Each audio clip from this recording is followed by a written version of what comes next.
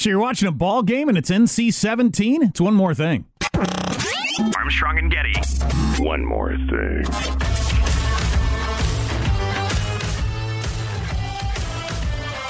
Who is this we're about to hear from who's going to explain to us the... It's Rhys Hoskins of the Philadelphia Phillies stepping up to the bat. He's hitting .322 this year. I like the name Rhys. Is that how you pronounce it? Well, I'm guessing. Rice? I'm guessing it's Rhys, just because Matthew Rhys, the star of The Americans, and currently on the home box office in the Perry Mason show, pronounces RHYS as Rhys. But I believe it is Welsh. This person is a pitcher for the Phillies, talking about what we might be experiencing if we get any baseball without the fans. It'll be an adjustment for sure. There'll probably be some things that shouldn't be said on TV. We were giving the guy that was umpiring today, we're jabbing at him a little bit. So there'll be a lot of that, I'm sure.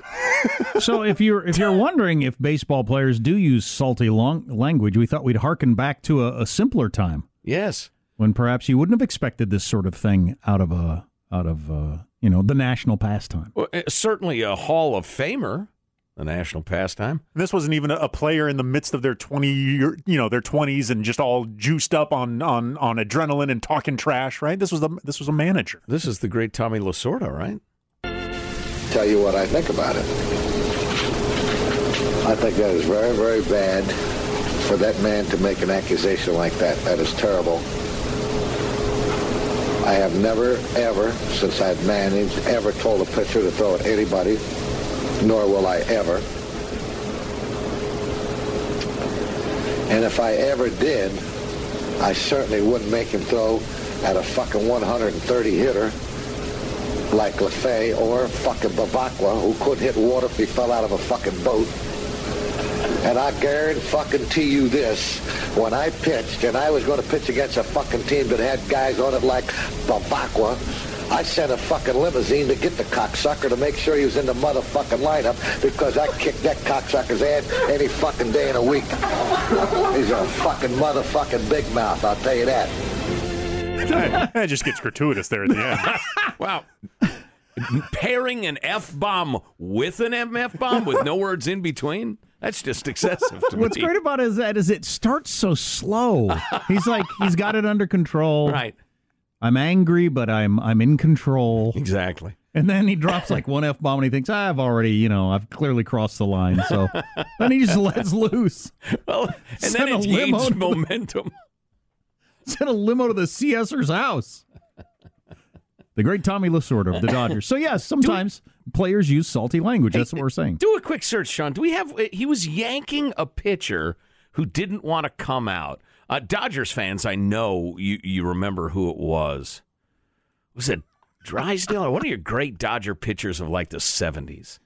And he didn't want to come out, and they started arguing about whether he should come out or not. That would be something. Screaming F-bombs at each other. You get one of those managers yelling at the umps thing face to face in an empty room. Yeah. That would be weird. Instead of the crowd just, deafening. Well, and just the players throwing jabs from the bench and stuff. Because, I have it on pretty good authority that, A, the umps don't hear it all, and so they're not worried about it. And B, nobody else hears it, even if they do hear it. So it's not like open insubordination. But if you call an ump out publicly, clearly in front of everybody, and challenge their authority, the umps have only one choice, and that's to run you, to toss you. Otherwise, they would completely lose control of the games. So this will be a situation where if some mouthy, cork soaker who is hitting 130 is yelling at the ump because he let a perfect pitch go right down the middle, but he's bitching at the ump, and the ump knows everybody can hear it on TV, he's got to toss him.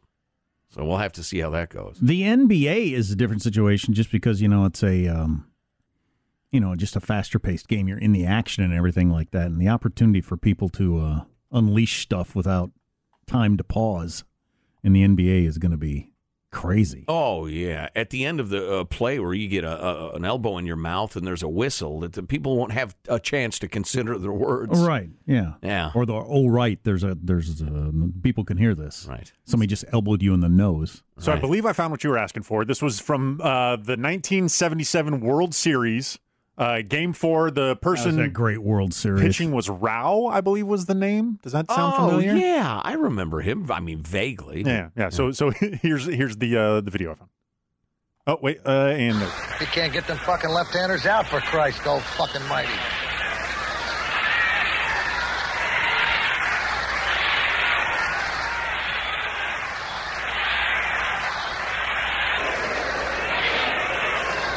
So what's happening? Before that, there was a brief moment where he says, "Hey, I'm gonna." I think he's trying to buy time for his pitchers to warm up. Oh yeah. So he's not. So jumping. they're both standing around looking. Yeah, at each other. they're not jumping in right on top of one another for the conversation. Yeah. Good, Tommy. I don't give a shit. You feel good. There's 4 motherfucking hits up there.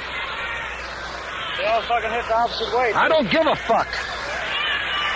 Tommy, you got a left-hander here. I can strike this motherfucker I don't out. give a shit, doggy.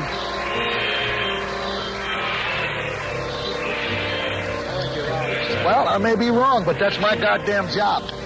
I'll make the fucking decisions here. I'll make the fucking decisions here, okay? The music is great. Some mascot dancing on the dugout. Like there were 3 runs on the fucking board yesterday. I don't give a fuck. Hey, Tommy, Don't give me any shit, goddammit. I'll make the fucking decisions. Keep your fucking mouth shut. I told you. Bad up here, man. Just back on the mound. You want to talk about it, talk about it. You talk about it in my fucking office. Then I wouldn't say nothing. I'm just saying, talk about it inside. This is not the place to be talking about it. Okay? That's all I'm trying to say. Is that one of the infielders? Yeah. They're all starting to gather around.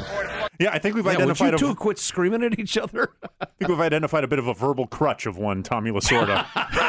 Leans on the F-bomb a tad. Yeah. Let's expand the vocab a bit. Some people say some people say like. Yeah, he throws in quite a few F-bombs. I like that. And the occasional cork soaker. I'm feeling good. I don't give a F if you're feeling good. Right. They're all the opposite way. I don't give an F for them. F and where you effer. 77 World Series. George Will, the world's biggest baseball fan, has written several books. Best-selling baseball book of all time, he wrote. Men at Work. He says every man thinks the golden era of baseball, the perfect time of baseball, is when they are 12 years old, no matter what their age.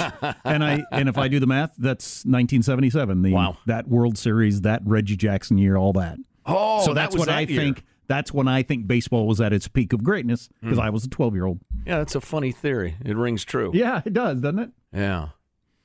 Anywho. Of course, the Cubs blew at that point, and I was a huge Cubs fan, so. That's like I was talking to... they need Tommy Lasorda calling them effers. I was talking to our friend Dave the other day. I was on his boat, and he worked for the Padres for years. And he was talking about when he worked for the Padres way back in the day when they were horrible. Yeah. And their joke always was, when people call the stadium and say, "What time's the game?" they'd say, "What time can you get here?" That's great. That's great. Well, I guess that's it.